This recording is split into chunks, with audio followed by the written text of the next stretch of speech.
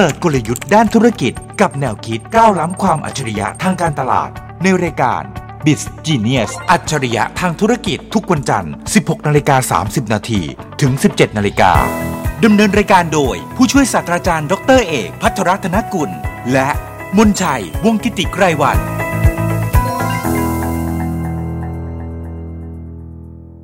สวัสดีครับคุณผู้ชมคุณผู้ฟังนี่คือรายการ Biz Genius รายการที่พาคุณผู้ชมไปฟังกลยุทธ์ในการทำธุรกิจและแนวคิดด้านการตลาดครับเจอกันเป็นประจำทุกวันจันทร์ 4:30 น.ที่นี่วิทยุจุฬาครับติดตามคอนเทนต์ที่น่าสนใจได้จากผู้ช่วยศาสตราจารย์ดร.เอกภัทรรัตนกุลหัวหน้าภาควิชาการตลาดคณะพาณิชยศาสตร์และการบัญชีจุฬาลงกรณ์มหาวิทยาลัยและผมเล็กมนชัยวงศ์กิติไกรวรรณผู้ประกาศข่าวจาก TNN ช่อง 16 และ bizclass.com และวันนี้นะครับอาจารย์เอกเรามีอาจารย์อีกหนึ่งท่านจากจุฬาของเรามาร่วมพูดคุยในมุมมองของนักวิชาการที่จะช่วยยกระดับการบริการรวมไปถึงการมีประสบการณ์ที่ดีในการใช้แพลตฟอร์มของผู้บริโภควันนี้คุยกันเรื่องแพลตฟอร์มที่เราใช้ในเรื่องการขนส่งนี่แหละนะครับเป็นนักวิจัยจากสถาบันการขนส่งจุฬาลงกรณ์มหาวิทยาลัยดร.อนิชาอนุชิตชาญชัยสวัสดีครับสวัสดีค่ะสวัสดีครับคือต้องบอกกับคุณเล็กแล้วก็คุณผู้ฟังว่าในจุฬาเนี่ยเรามีหน่วยงานสำคัญหน่วยงานหนึ่งก็คือสถาบันการขนส่งครับเป็นหน่วยงานเทียบเท่าคณะครับแล้วก็ในสถาบันการขนส่งเนี่ยก็จะมีเรื่องของการให้การศึกษานิสิตระดับบัณฑิตศึกษาครับก็มีปริญญาโทปริญญาเอกนี่แหละนะครับแล้วก็นอกจากนั้นยังมีการทำวิจัยเยอะแยะมากมายก็จะมีนักวิจัยประจำอยู่ที่สถาบันการขนส่งด้วยครับซึ่งอาจารย์นุ้ยอยู่ในสถาบันนี้ซึ่งช่วงที่ผ่านมาจะบอกว่าคือผมรวบรวมข่าวสารจุฬาเล่าให้ผู้บริหารมหาวิทยาลัยฟังปรากฏว่าในช่วงเดือนที่ผ่านมามีข่าวของสถาบันการขนส่งเนี่ย ติดอันดับด้วยอาจารย์นุ้ยบอกได้ไหมข่าวอะไรอาจารย์นุ้ยสงสัยว่าข่าวอะไรแน่เลย อาจารย์นุ้ยก็ยังไม่รู้ตัวเลยอาจารย์มาโนดเนี่ยครับผอ.สถาบันการขนส่งเนี่ยก็ไปร่วมมือกับบริษัทไปรษณีย์ไทยใช่ค่ะครับบริษัทไปรษณีย์ไทยเนี่ยเขามีบุรุษไปรษณีย์อาจารย์มาโนดก็เลยไปร่วมงานกันแล้วก็ออกมาเป็นโครงการชื่อไม่ใช่บุรุษไปรษณีย์นะแต่เป็นสุภาพบุรุษไปรษณีย์Road Safety เป็น Road Safety ครับก็คือว่าแต่พอไปดูแล้วเนี่ยคือคุณบุรุษไปรษณีย์เนี่ยเขาสุภาพอยู่แล้วคือทั้งปีเนี่ยมีปัญหาอยู่ไม่กี่เคสเท่านั้นดังนั้นเนี่ยมองไปมองมาไปรษณีย์ไทยเองกับสถาบันการขนส่งเนี่ยตั้งใจเรื่องเดียวกันคืออยากทำให้เกิด Road Safety ก็เลยเอาความรู้จากสถาบันการขนส่งไปส่งให้กับคุณบุรุษไปรษณีย์ 20,000 คนทั่วประเทศพร้อมกับสติ๊กเกอร์น่ารักจากสสส.ส่งไปให้กับคน 200,000 คนทั่วประเทศคือ1บุรุษไปรษณีย์ต้องไปสอน Road Safety คือความปลอดภัยบนท้องถนนให้กับคน 10 คนก็เลยบอกว่าไม่ใช่แค่บุรุษไปรษณีย์แล้วล่ะอย่างเนี้ยพี่ๆต้องเป็นสุภาพบุรุษไปรษณีย์ปรากฏว่าทำโฆษณาออกมาคนดูกันหลายแสนคนก็เลยเป็นช่วงที่สถาบันการขนส่งกำลังเฟื่องฟูเรื่องของการสื่อสารทีเดียวและแน่นอนว่าสถาบันการขนส่งอาจจะเป็นข่าวอีกในรอบถัดไป กับสิ่งที่เราจะคุยเลยวันนี้ เพราะว่าเป็นความพยายามของการขนส่งของสถาบันขนส่งในการไปคุยกับผู้มีส่วนได้ส่วนเสียทุกภาคส่วนเพราะว่าปัจจุบันเนี่ยมันมีการเดินทางโดยใช้แพลตฟอร์มกันเยอะมากทำไมอาจารย์ถึงคิดว่าเรื่องนี้สำคัญอาจารย์นุ้ยคืออย่างที่ทุกคนทราบอะค่ะทุกวันนี้โหมดการเดินทางอะเนาะมันแบบคือเทคโนโลยีอะไรมันเข้ามาใช่ไหมคะไลฟ์สไตล์คนมันเปลี่ยนไปแบบด้วยปัจจัยอื่นอย่างเช่นสภาพอากาศอย่างเงี้ยแบบวิธีการแบบคือคนเราอะมันจะเดินทางตอนนี้มันแบบอันนี้พูดถึงคนที่แบบไม่ได้ขับรถเองเนาะการที่แบบเราจะเดินไปถึงหน้าบ้านอาจจะเรียกรถเมล์เรียกอะไรอย่างเงี้ยบางทีมันแบบไม่สะดวกแล้วโดยถึงแบบด้วยแบบธรรมชาติของกรุงเทพเราอะค่ะมันแบบมันไม่ได้หมายถึงแบบพวกขนส่งสาธารณะมันมาถึงหน้าบ้านเรามันก็ต้องมีโหมดที่เป็นฟีเดอร์เชื่อมต่อทีเนี้ยพอเป็นตรงนี้มันก็จะเป็นจุดช่วงที่แบบแต่เดิมเราก็อาจจะมีแบบพวกแบบอาจจะเป็น4ล้อเล็กเป็นมอเตอร์ไซค์รับจ้างที่เป็นพี่วินที่เราคุ้นเคยกันนะคะหรือว่าจะเป็นโหมดอะไรก็แล้วแต่พอวันนึงที่เทคโนโลยีมันเข้ามาเนี่ยพวกนี้มันเริ่มเข้ามาแต่ปัญหาก็คือว่าค่ะในปัจจุบันเนี้ยพอพวกแอปพลิเคชันมันเข้ามาคือภาครัฐยังเหมือนแบบยังไม่ได้สามารถเข้าไปกำกับดูแลมันแบบได้อย่างชัดเจนนะคะเพราะว่าเนื่องจากแบบคือแนวทางการกำกับเนาะมันก็แบบคือต้องพิจารณาหลายๆอย่างนะคะแล้วก็รวมถึงกับแบบข้อกฎหมายในปัจจุบันมันก็ยังเหมือนไม่รองรับเพราะว่าเราต้องบอกว่าคือโหมดการขนส่งผ่านแอปพลิเคชันอ่ะมันเกิดมาพร้อมเทคโนโลยีแต่ว่าตัวกฎหมายเราตัวกฎระเบียบเราอ่ะมันสร้างมาก่อนหน้านั้นมันเหมือนมันยังตามไอ้ตรงตัวนี้ไม่ทันแล้วทีนี้ใช่ช่วงที่ผ่านมาเนี่ยไม่รู้คุณเล็กเป็นอย่างผมหรือเปล่าคือถ้าเรียกพี่วินหน้าบ้านเนี่ยก็ ก็ราคาเท่านี้ก็เป็นที่รู้กันเพราะมีกำกับดูแลไว้แล้วก็เรื่องของ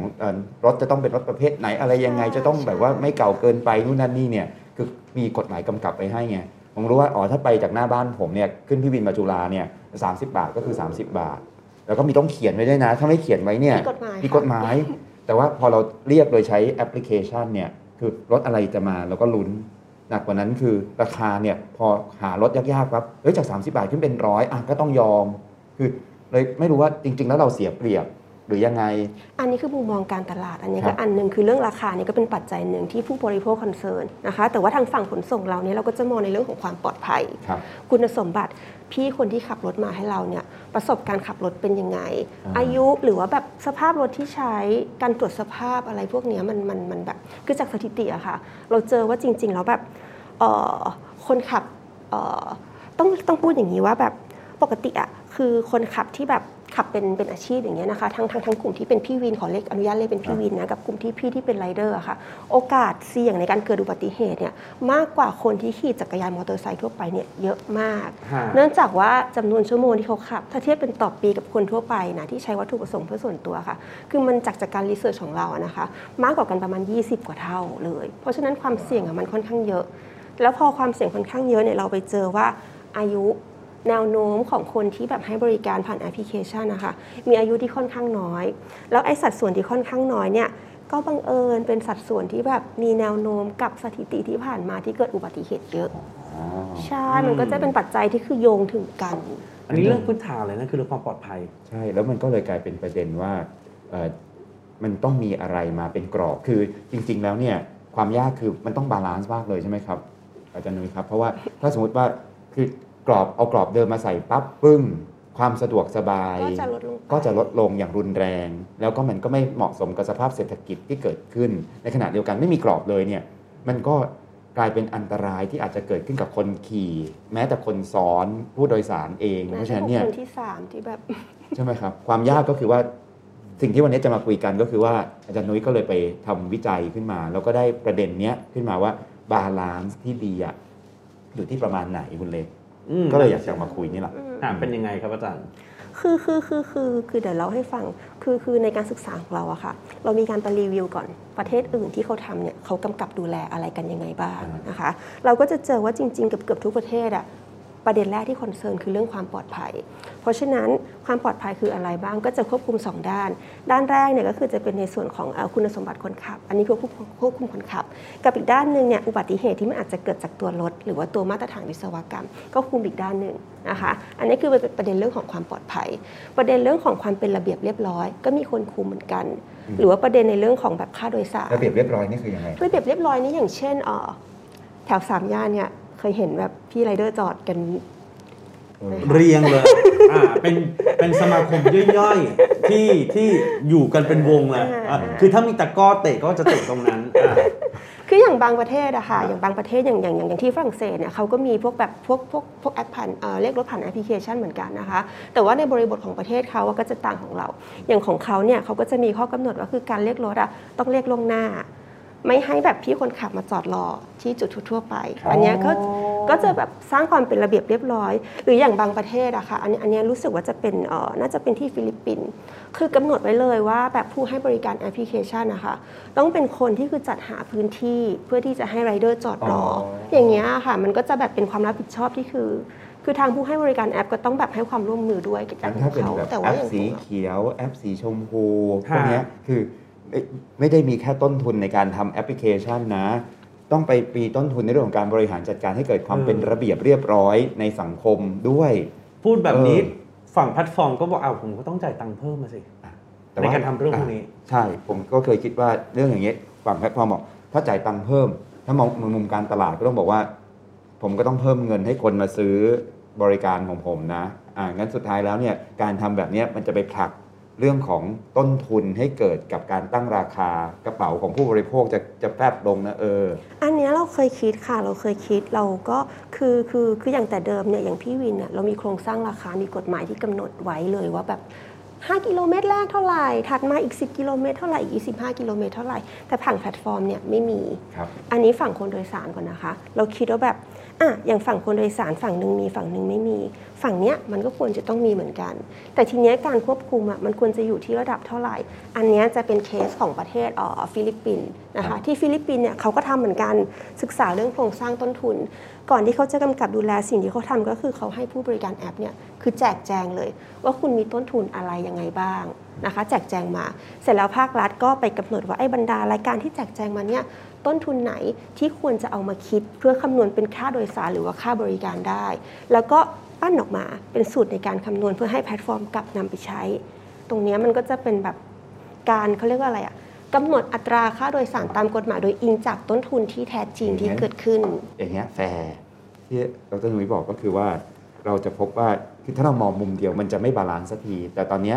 ทางการศึกษาของสถาบันการขนส่งเนี่ยกำลังจะบอกว่ามุมที่คุณจะต้องมองในการที่จะต้องออกเรื่องของระบบกฎเกณฑ์มาเพื่อจะทำให้ทุกคนเนี่ยแฟร์ด้วยกันทั้งหมดเพราะมันมีหลายปาร์ตี้นี่แพลตฟอร์มก็ปาร์ตี้หนึ่งคนขี่ก็ปาร์ตี้หนึ่ง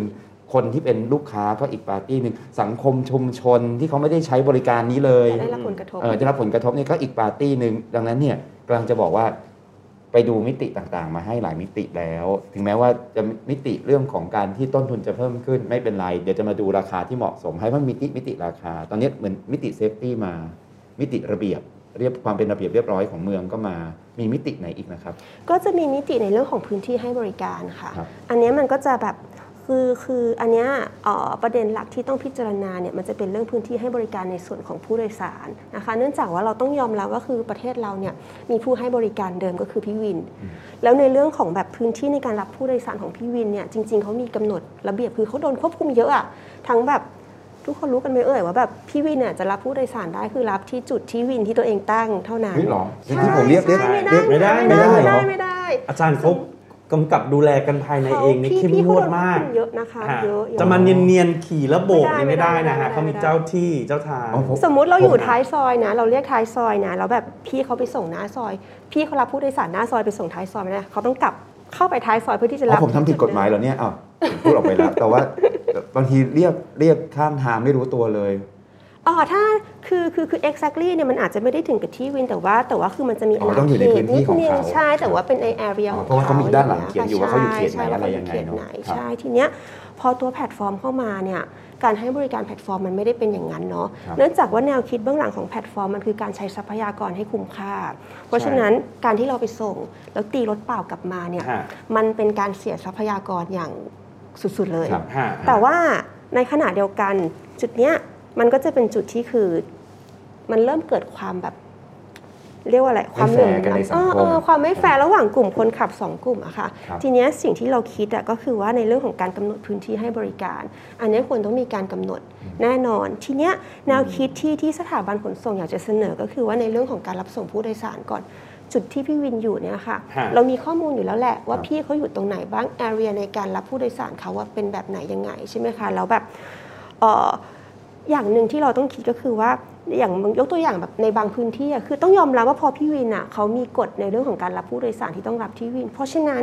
พี่วินก็มักจะไปตั้งในตำแหน่งที่จุดที่คือคนเดินทางเยอะๆเพราะฉะนั้นมันจะต้องมีบางพื้นที่ที่มันเริ่มแบบเราเรียกเป็น transit desert คือเหมือนแบบไม่ค่อยมีคนไม่ค่อยมีโหมดการขนส่งตรงนั้นก็จะแบบเดินทางลำบากนะคะกับอีกอย่างหนึ่งก็คือในช่วงแบบที่อาจจะเป็น peak hour เคยเห็นไหมคนต่อแถวแบบพี่วินแบบเยอะมากอันนี้เริ่มคนขับเริ่มไม่พอเราก็เลยคิดว่าในส่วนตรงนี้ไอ้ส่วนดีมานด์ที่มันเกินออกมาค่ะฝั่งของแอปพลิเคชันน่าจะมารองรับตรงจุดนี้เพราะฉะนั้นมันควรจะต้องมีการกำหนดอย่างแรกเลยเนี่ยกำหนดพื้นที่ให้บริการที่มันไม่ซ้อนทับหรือว่าแบบคือให้ทั้งสองฝั่งอยู่ร่วมกันได้กับอีกอันนึงก็คือแบบการแบบเขาเรียกอะไรคือคอมโพรไมซ์กันเปรียบเทียบกันระหว่างตัวดีมานด์กับซัพพลายว่ามันควรจะกำหนดเยอะหรือน้อยแค่ไหนเยอะเกินไปมันก็ไม่ดีมันก็คือเป็นทรัพยากรที่มันสูญเสียอีกแต่ว่าน้อยเกินไปมันก็จะเกิดแบบจริงๆประสิทธิภาพที่แบบสิ่งที่ดร.นุ้ยพูดเนี่ยมันเป็นสิ่งที่เราเรียนรู้ในเชิงบริหารจัดการมากเลยนะคือเวลาเราเห็นอะไรบางอย่างเนี่ยบางทีเราเห็นมิติตัวเองแล้วพอเห็นมิติตัวเองปั๊บเนี่ยเราพยายามทำมิติตัวเองให้ดีปรากฏว่ามันไม่บาลานซ์กับสิ่งที่เกิดขึ้นอย่างเช่นแบบอยากทำมิติให้ราคามันถูกทุกคนใช้ได้แต่คนที่เขาไม่ใช้เนี่ย รถเนี่ยมาอยู่กลางถนนเต็มเลยนะเกิดความอันตรายแล้วก็ทำให้ทัศนียภาพไม่ดีมันมีคนอื่นอยู่ด้วยนะหรือบางทีเนี่ยเรากำลังผลักดันเรื่องใหม่ขึ้นมาดูสิดีมากเลยนะแต่มันมีคนที่เขาทำงานอยู่เดิมแล้วเขาถูกกฎเกณฑ์กำกับอยู่แล้วเขาทำตัวดีตามกฎเกณฑ์ด้วยนะแต่เขาเสียเปรียบมากเลยแล้วเขาเลี้ยงลูกเลี้ยงบ้านของเขาเลี้ยงครอบครัวของเขาไม่ได้สังคมมันอยู่ด้วยมิติที่หลากหลายมันเหมือนกับการบริหารจัดการองค์กรที่เราคุยกันเป็นประจำคือบางทีเรามองมิติเดียวเรารู้สึกว่าเราทำมิติของเราได้ดีแต่มันไปทำร้ายทางอื่นมากสิ่งที่ดร.นุ้ยกำลังเปิดประเด็นเนี่ยคือบาลานซ์ซึ่งพูดง่ายมากเลยว่าการจัดการที่ดีต้องบาลานซ์คำถามคือทำยังไงเนี่ยถ้าเป็นเรื่องของการจัดการ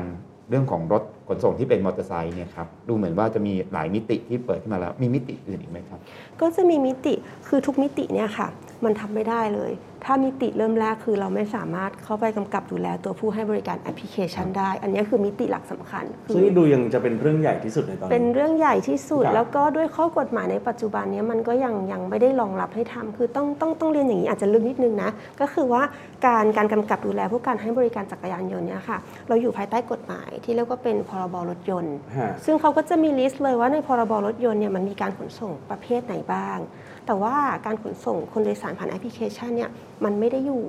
เพราะว่าตัวพรบเนี่ยมันมีมานานแล้วเนาะแม้ว่ามันจะมีการแก้ไขปรับปรุงกันแต่ว่ามันยังไม่ครอบคลุมส่วนการให้บริการแอปพลิเคชันเพราะฉะนั้นพอมันไม่มีตรงเนี้ยไอ้มิติต่างๆที่เราพูดกันมาเนี่ย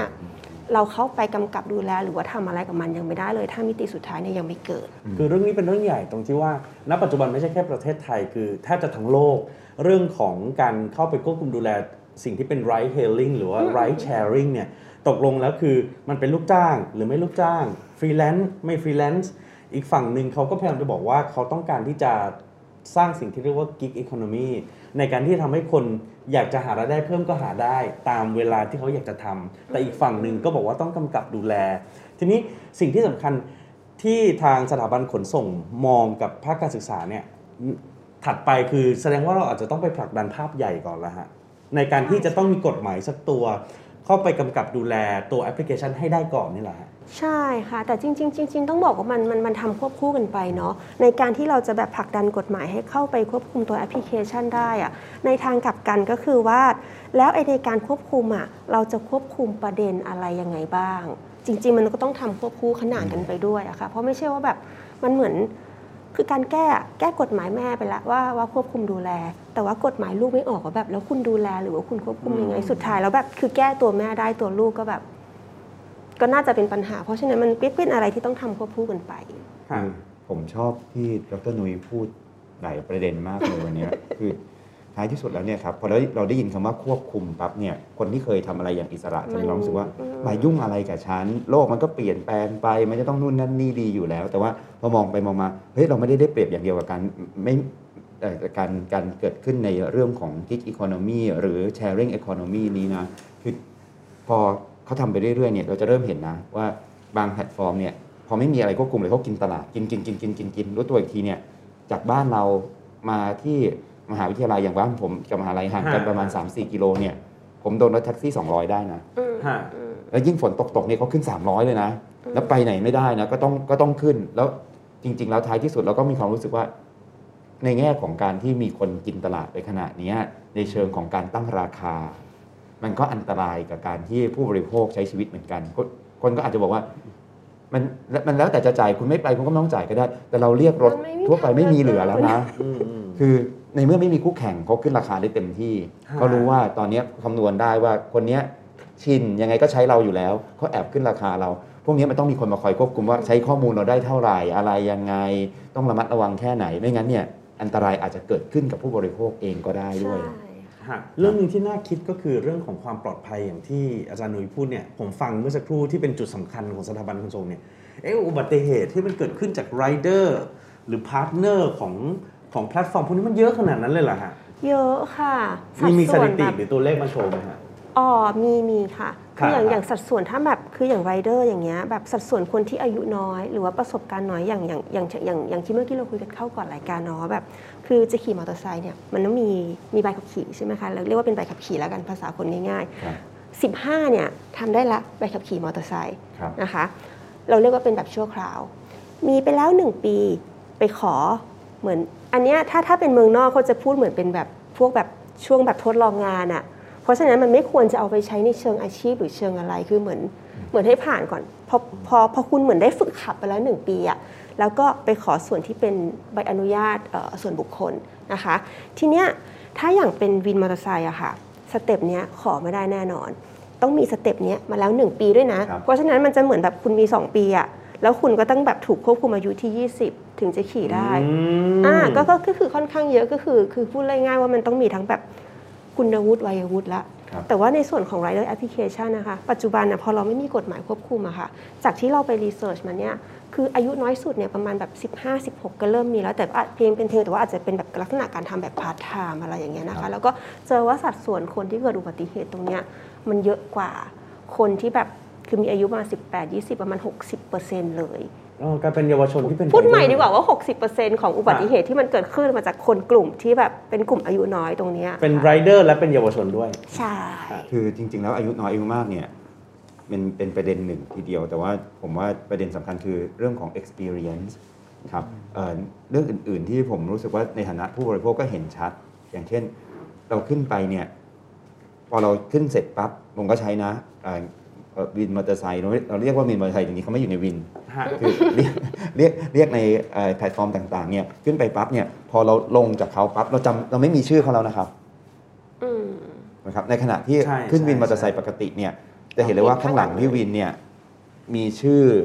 มีประวัติมีอะไรอย่างเงี้ยซึ่งพวกนี้มันเกิดขึ้นจากการสั่งสมของกฎเกณฑ์ที่เหมาะสมมาสักพักใหญ่ๆเลยสมัยก่อนก็ไม่เป็นอย่างนี้หรอกใครอยากจะใส่เสื้อสีอะไรก็ใส่ทุกวันนี้ต้องแบบสีจะต้องเป็นสีนี้มันต้องมีส่วนสะท้อนแสงลดเรื่องของอุบัติเหตุที่อาจจะเกิดขึ้นกับรถเหล่านี้ได้อะไรอย่างเงี้ยแต่ตอนนี้เนี่ยคืออยากใครใส่อะไรก็ใส่เวลาที่มันมาจากแอปพลิเคชันซึ่งในมุมของความปลอดภัยอ่ะ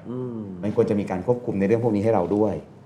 คำถามคือแล้วสถาบันขนส่งจะทำอะไรต่อจากนี้หลังจากที่ศึกษามาแล้วคือจริงๆอันเนี้ยคือแนวทางที่เราศึกษาค่ะเราทำร่วมกับทางภาครัฐเนาะที่เป็นกรมการขนส่งทางบกอะค่ะเราได้เสนอแนวทางตรงนี้ให้ทางภาครัฐไปแล้วจริงๆเบื้องหลังเนี่ยเรามีการแนะนำไปด้วยแหละว่าจะเดินไปในทิศทางแนวกำกับดูแลที่เราบอกเนี่ยมันควรจะต้องแก้เมื่อกี้ที่เราพูดกันแก้กฎหมายอะไรยังไงกฎหมายแม่กฎหมายลูกยังไงอันนี้เป็นดีเทลที่เราเสนอไปแล้วเพียงแต่ว่าไอ้ตัวที่เราเสนอเบื้องต้นนะคะมันก็คงต้องผ่านการแบบพิจารณารับฟังความคิดเห็นแล้วก็มีการปรับกันอีกหลายรอบกว่าที่มันจะแบบสามารถเอามาใช้ได้จริงๆอะไรอย่างเงี้ยแล้วข้อมูลพวกนี้เนี่ยถ้าเป็นคนอย่างผมวันนี้ฟังดร.นุ้ยแล้วรู้สึกสนใจอยากเห็นมิติต่างๆอยากรู้ว่ามันควรจะต้องทำอะไรยังไงแล้วก็วันดีคืนดีถ้ามีคนมาทำ public hearing ก็จะเข้าไปสนับสนุนพูดคุยให้ข้อมูลเพิ่มเติมได้เพื่อเป็นความชีวิตปลอดภัยของตัวเราเองกับครอบครัวเราเนี่ยครับไปดูได้ที่ไหนยังไงบ้างไหมครับคือจริงอย่างถ้าเป็นในพาร์ทของแบบสถาบันการขนส่งสิ่งที่เราทำเนี่ยเราก็มีเพิ่งเขียนไว้เปเปอร์ไปก็เป็นรายงาน 4-5 หน้าสรุปอะไรอย่างเงี้ยก็เข้าไปดูที่เว็บไซต์ของสถาบันขนส่งได้นะคะ CUTI ใช่ไหมครับค่ะใช่ .jula.ac.th ค่ะหรือว่าเข้าไป Facebook ของสถาบันก็ได้แล้วถ้าเกิดมันมีพวก Public Hearing อะไรอย่างเงี้ยเราก็จะประชาสัมพันธ์ผ่านหรือว่าถ้าอยากจะตรงกับหน่วยงานก็เข้าไปดูทางเว็บไซต์ของกรมการขนส่งทางบกอย่างเงี้ยก็ได้ก็ฝากไว้ด้วยนะครับสำหรับสถาบันการขนส่งวันนี้ขอบคุณอีกครั้งหนึ่งนะครับดร.อนิชา อนุชิตชาญชัยนักวิจัยจากสถาบันการขนส่งจากจุฬาลงกรณ์มหาวิทยาลัยที่มาร่วมพูดคุยกับเราสวัสดีครับสนุกมากขอบคุณค่ะขอบคุณค่ะครับสนุกจังเลยคุณเล็กรู้สึกว่าในมุมหนึ่งในการถอดรหัสของเราเนี่ยถ้าต้องถอดรหัสดีๆแล้วท่านฟังครั้งนี้บางคนก็บอกว่าเอ๊ะมันไม่ได้มาทางโลจิสติกส์แต่เราไม่ได้คุยเรื่องโลจิสติกส์นะเราคุยเรื่องของการบริหารจัดการอย่างมีประสิทธิภาพและการมองมิติที่หลากหลายเพื่อหาบาลานซ์มากกว่านั้นคือเราได้ความรู้ใหม่มากน้อยยังไงยิ่งคนกรุงเทพเนี่ยได้ใช้วินมอเตอร์ไซค์ยังไงก็ใช้แน่ๆเพราะฉะนั้นเนี่ยก็สนุกไปด้วยกับเนื้อหาในวันนี้ก็คิดว่าเราจะหยิบประเด็นที่เป็นนวัตกรรมใหม่ๆในมุมต่างๆของจุฬาลงกรณ์มหาวิทยาลัยนะครับมาฝากท่านเป็นประจำในรายการของเราอย่างนี้เรื่อยไปด้วยได้ครับแล้วตอนนี้ผมอาจารย์เอกอาจารย์นุ้ยลาไปพร้อมกันนะครับเจอกันสัปดาห์หน้าสวัสดีครับสวัสดีครับเปิดกลยุทธ์ด้านธุรกิจกับแนวคิดก้าวล้ำความอัจฉริยะทางการตลาดในรายการ Biz Genius อัจฉริยะทางธุรกิจทุกวันจันทร์ 16:30 น.ถึง 17:00 น.ดำเนินรายการโดยผู้ช่วยศาสตราจารย์ดร.เอกภัทรรัตนกุลและมนชัยวงศ์กิติไกรวรรณ